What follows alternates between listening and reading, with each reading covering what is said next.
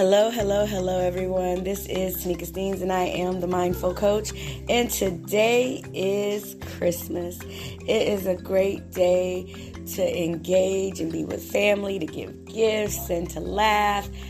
But what we should do is reflect and give thanks and count it all joy that our Savior saw fit to come into this world and lay down his life so that we could live this life and live it in abundance, so that we can engage, so that we can laugh, so that we can give gifts, and so that we can reflect. On this day, remember what the real reason of this season is, and that's to the one and only Lord in Christ Jesus, our Savior. Be blessed on this day.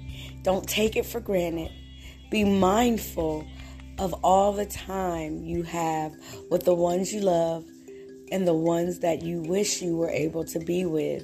Know that you have an opportunity to make things right if they are wrong, to change things that you don't like, and to do things differently to have a better, more fulfilled life.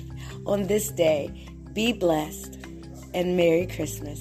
Happy birthday, Jesus.